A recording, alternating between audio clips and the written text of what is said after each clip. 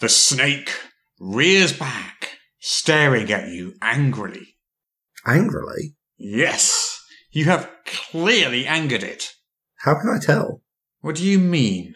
I mean, how can I tell the snake's angry? Well, it looks angry. Yeah, but how do I know? You've lost me. What are you trying to say? It's a snake. I don't know what an angry snake looks like. Well, it has a baleful expression on its face. On its snake face. Yes, on its snake face. And what does a snake look like when it's angry? It just looks angry. Look, I know when you look angry. Yeah, like now. Yeah, but snakes. What does an angry snake look like? I don't know. Its ears are down. Its ears? Yes, its big, floppy ears are down. That's how you know it's angry. I think you're mocking me. And that's not all. Not all? It has one eyebrow raised archly.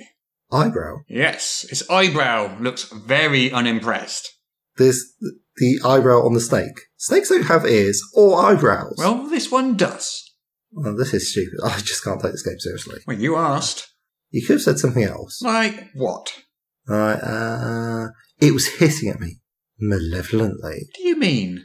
You know, like an evil hiss. And what's the difference between a malevolent hiss and a regular hiss?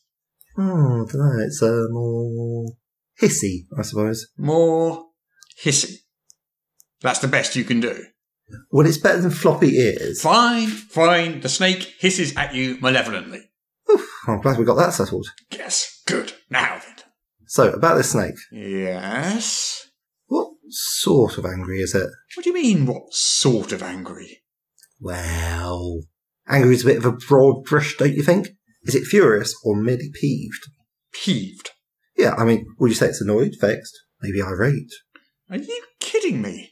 I mean, is it more irritated or more aggrieved? Dude, it's just a snake. Maybe it's not so much angry, just a bit cross. It's a friggin' snake. Ah, perfect. Exasperated. Oh, your ears are down, by the way.